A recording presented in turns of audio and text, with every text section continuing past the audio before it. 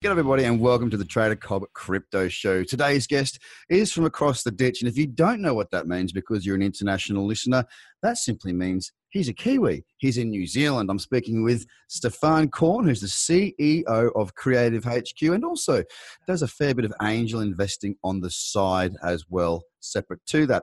So, mate, it's an absolute pleasure having you on the show, Stefan. Thank you so much for your time. Kia ora, and it's awesome to be on the show. Thanks heaps. There we go. There's the Kiwi coming out. So listen, mate, if we could just start with a bit of an introduction as to what you've done in the past, because for most people, when they hear of an angel investor, there's usually a fairly interesting story in how they become one in itself. Well, I mean, I'll let your listeners be the judge, but so I actually come from the corporate world. I used to work for large companies like Oracle and Hewlett Packard and all of those. And actually how I became an angel investor is I was fed up of that corporate world. But the one thing that is nice when you're in the corporate world is every now and then you get stock options. And I basically lucked out. I was at Oracle at the right time and got my hands on some stock options. And when I left, they were kind enough to let me keep them. And I cashed out basically and then thought, right, the corporate world's probably not for me, but I really like the sound of the startup world. So basically just took the money and started investing. And then quickly realized that the other thing is true about the startup world is, learning to invest in the startup world is very expensive. So I then pretty much lost most of the money I made from the stock options with my investments in the startup world. But as we say, I learned a lot. Fair enough. And I mean, that's the thing is, a lot of it, especially coming from corporate and diving into the startup world, it's a big shift because, in corporate, a lot of the time, a lot of these companies, they're like big cruise ships. They take a long time to turn. And they're all very strategic and they're all very department driven. And you've got to go through a certain set of things to make something change. Whereas in the startup world, I mean, it can happen within 24 hours. It can happen within an hour. The whole company changes its shift. How have you found that to be a completely, almost polar opposite of what the corporate world is? Have you been able to adapt very, very quickly? Or is that the whole point of what, what you're doing with Creative HQ is to help to teach others and be there for others in that sort of hub environment to try and help them progress and understand what's coming? Yeah, that's exactly right. I mean, the corporate world and the startup world is very different, as you said. So personally, I didn't find that shift particularly difficult, and maybe it's because I wasn't really a great fit for the corporate world. What was really different in the startup world is basically figuring out how do you separate the good ideas from the truly great ideas, because getting rid of the startups and the entrepreneurs and the ideas that are obviously not going to work, that's easy, everyone can do that. But it's the ones that sound great and look great, where you go, how do we distinguish that from those companies that just sort of idle along, never do anything, to the ones that really take off. So that's the magic and the art and the science of in angel investment and a lot of the startup world. And so at Creative HQ, what we do a lot is actually just entrepreneurial upskilling, where New Zealand is very different from, say, startup ecosystems in the US, is that our entrepreneurs, by and large, have got a sort of lower organic skill and capability base to entrepreneurs in the US. And there's probably lots of reasons for it, but it's just a matter of fact. And so what we found is if we were to use a similar model to how the startup ecosystem works in the US, we'd end up with very few success stories.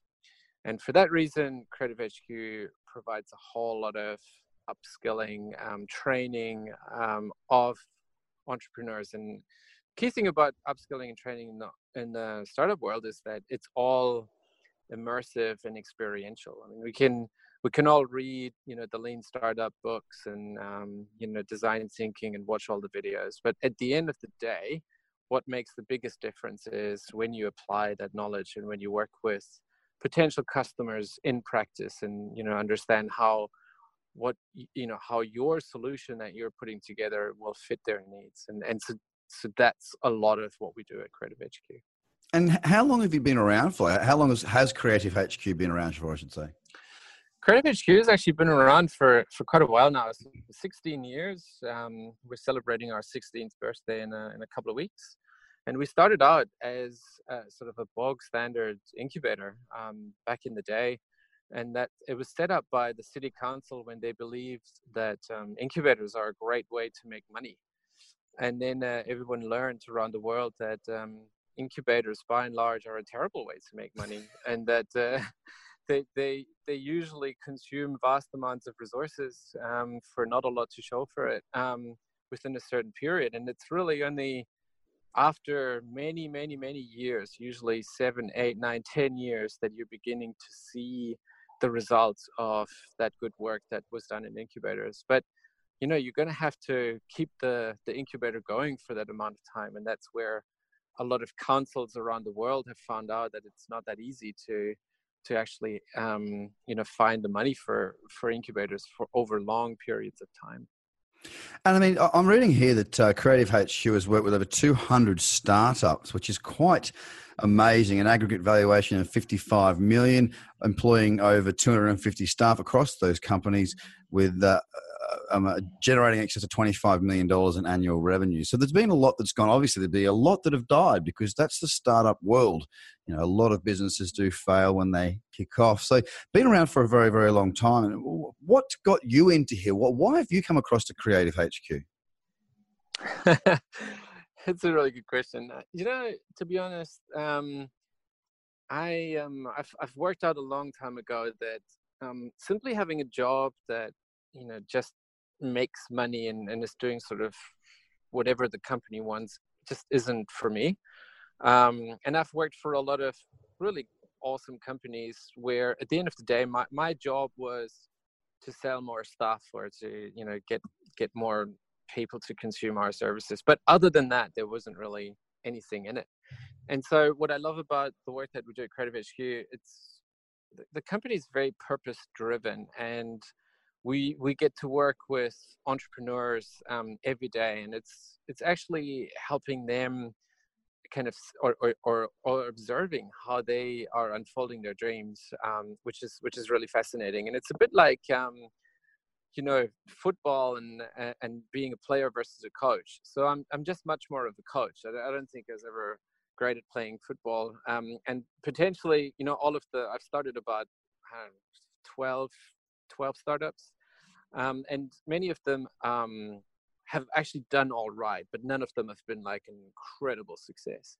But the one thing that I do think we do really well is coaching others to do it, and we've got the numbers to prove it. And so Creative HQ, everyone at Creative HQ is really in it for the right reasons. We are here to help others, and as I'm talking to you, I've just come out of a session with 20 Vietnamese entrepreneurs who are here visiting us in Wellington to learn about what we do. And it's that kind of stuff that really gets me going. Being in front of people and sharing what we've learned over the last 15 years, that floats my boat. Wow, that's pretty cool. So, I mean, we've seen the technology sector boom since Creative HQ sort of came onto the scene. What we're seeing now a lot more, and the space that I'm involved in a lot more of, is the blockchain and crypto asset space. Are you seeing a lot more projects that are blockchain based starting to come out of New Zealand at the moment? Absolutely, yeah. I mean, in fact, we just finished our blockchain accelerator a few weeks ago, which we did on a platform called Centrality. And so they're obviously looking at the whole sort of decentralized space, and rather than focusing on one particular aspect, they've created this underlying platform which then allows others to build on top of. And so we had 8 really awesome startups, like looking at how they can use blockchain as an underlying technology to solve all sorts of problems. And it ranged from environmental, product certification to micro lending to all sorts of things. And it's definitely been heating up over the last couple of years, where we've seen a lot of startups look at how they can use blockchain as a sort of like an underlying technology to do decentralized authentication or certification or whatever. So yeah, it is. I think this is going to be one of those really big game-changing technologies. Yep. And I was fortunate enough to spend some time with Silicon Valley VC, some of the big boys coming down to Wellington, and actually the one thing they could all agree on was that blockchain has the potential to be one of those completely disruptive technologies that potentially disrupts the internet itself and creates an entirely new infrastructure. And so they're all kind of putting their money in it, and so it's always a good sign when you when you've got the big boys from Silicon Valley being interested in something. It does help. It certainly does. It drives that feeling of I'm in the right place. So with that being said, I mean, have you, obviously yourself as an angel investor is different to Creative HQ, but Creative HQ, I suppose, mentoring or working with any major blockchain companies, and have you yourself also invested in anything recently? Yep. So start with the second one first. So I've invested in a couple of startups that have come through our programs, and so we have the opportunity to invest separately. And there's a company called Choice, who is one of the sort of the rising stars in New Zealand. And they're in the space of payment systems. Yep. And they're looking at replacing, traditional payment systems around credit cards and all of that through blockchain. But they also they use some of their the fees, or you have the opportunity to essentially donate some of the fees that accrue through the payment system to your favorite social enterprise or charity. And so what we're seeing a lot is actually a lot of the new startups that are coming out now, this idea of social good is already baked into their business model. So they don't see it as, oh, well, let's make tons of money and then give it away. They're building their businesses with a social component already baked in. And so that's a really interesting startup called Choice. Excellent. Yeah, and like I said, as Creative HQ,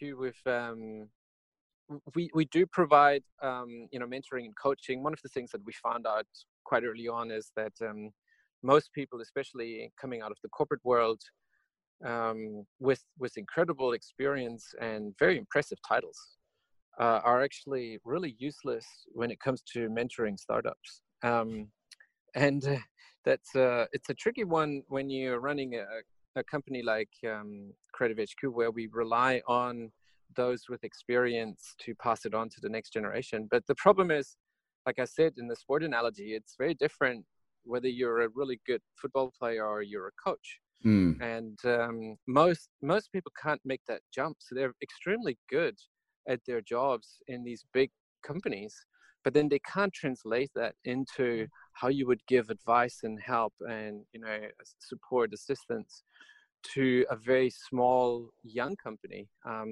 And that requires a big mental shift that most people are not able to do. I can understand that. So we've seen it before, and I'm sure we'll see it again. Just because somebody's been good in the corporate world does not mean they will be good in that startup world, because it's a very different mindset. You sort of almost throwing caution to the wind in many cases and just doing whatever you can to make sure that you survive. And we're finding it very interesting as we see coming through end of 2017 in blockchain and crypto space. Of course, the ICO boom was absolutely insane. Now, I thought it was great for the market to have something like that, and a great lesson for many people as well. And that lesson is, just because something went up once before doesn't mean it's going to come back up again. And what we're seeing again now is that a lot of these companies are effectively just failing. They haven't got any money left because they don't know how to manage their treasury properly. There's all sorts of issues that have come up over the space of 2018 effectively. And Yeah, it's been a very interesting time watching these projects effectively try and survive. It's something that I think every startup's going to have to come to terms with. Every single startup at some point in time really needs to get themselves into the position whereby they've got the runway to actually try and perform and fulfill their objective.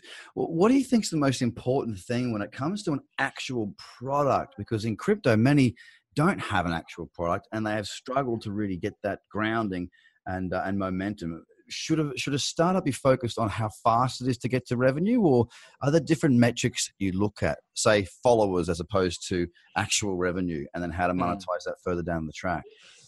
Yeah, it's a fascinating space, and I love that you're sort of bringing this up in light of the .com crash and all that, and so as investors, we all just love that story. We just go after it and say, oh my god, this space is heating up, and then everyone's throwing money at it, and then of course the same thing always happens. Inevitably, comes the crash, and what we're currently calling the crypto winter and all of that stuff, and that almost always happens, and we've seen it at least 3 or 4 times before in the startup world.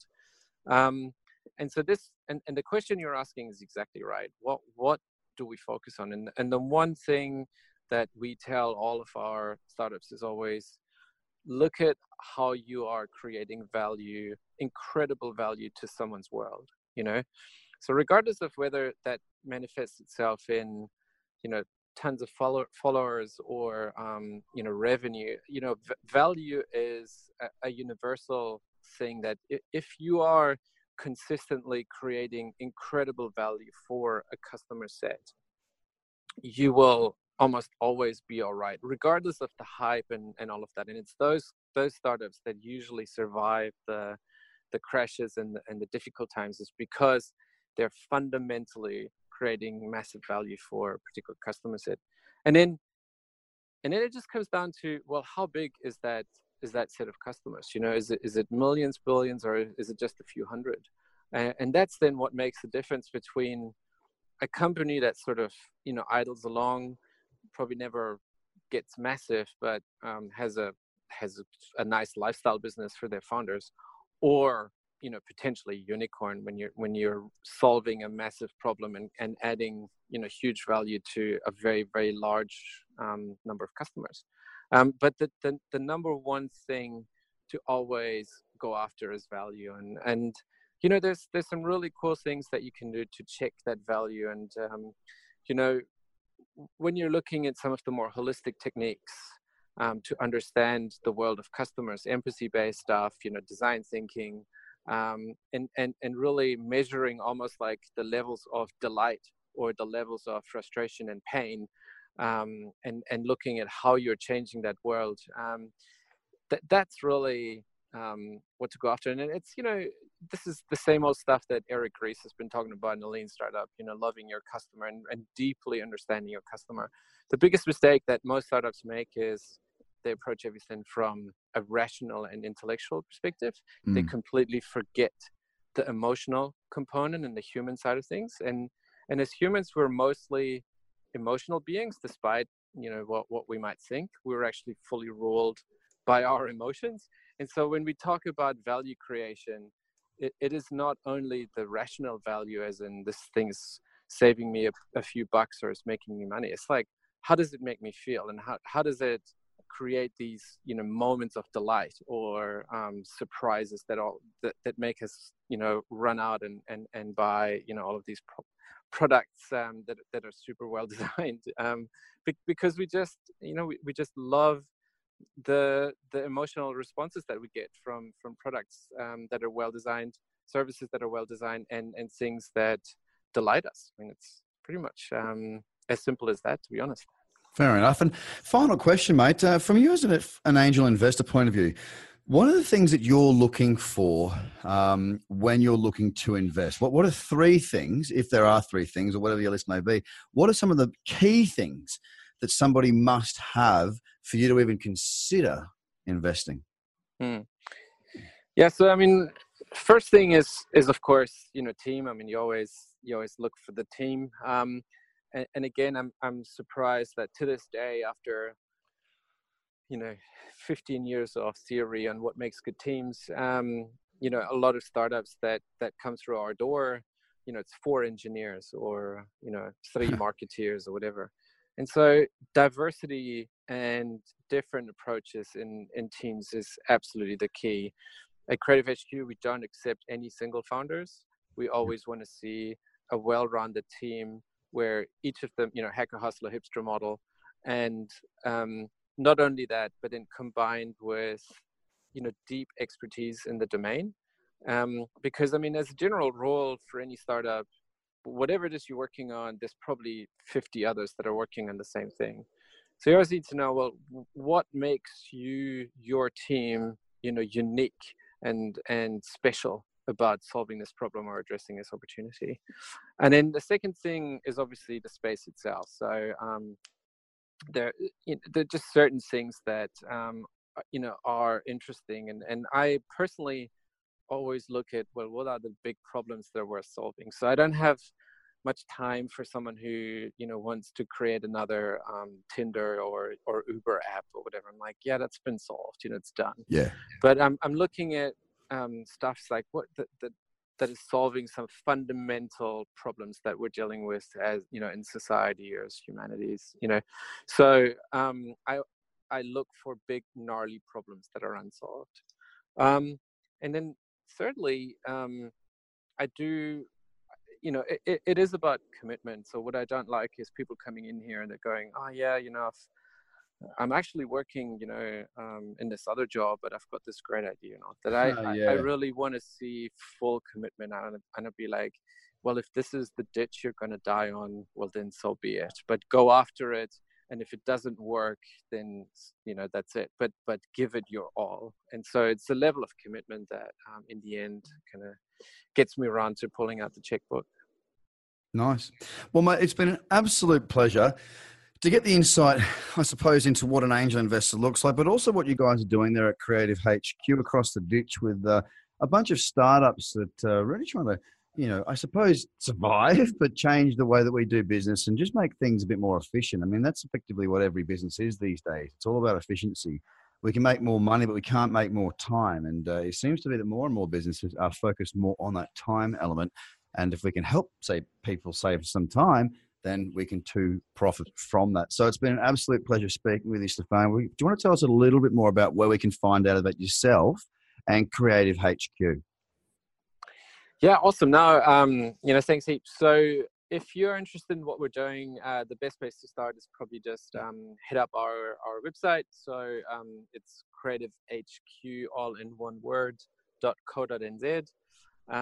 Obviously we're on on Twitter and Facebook and all of that, so you can the handles are usually just Creative HQ, and our accelerator program is Lightning Lab. It's called Lightning Lab, and it's got different industries attached to it. But if you just Google Lightning Lab or you Google Creative HQ, you'll generally get to the right place. And then if you want to get in touch with me personally, the best thing to do is hit me up on LinkedIn. I'm one of the few people on the planet left, I think, who absolutely does not use Facebook at all. So you won't find me on Facebook, but you will find me on LinkedIn. So that's probably the best place to get in touch with me. Excellent. And that is Stefan Korn, CEO of Creative HQ. Thank you so much for your time today. I look forward to speaking to you in the future. All the best of luck. Awesome. Thank you so much for having me. Not a problem, ladies and gentlemen. Thank you so much for your time. Speak to you again very soon. Bye for now.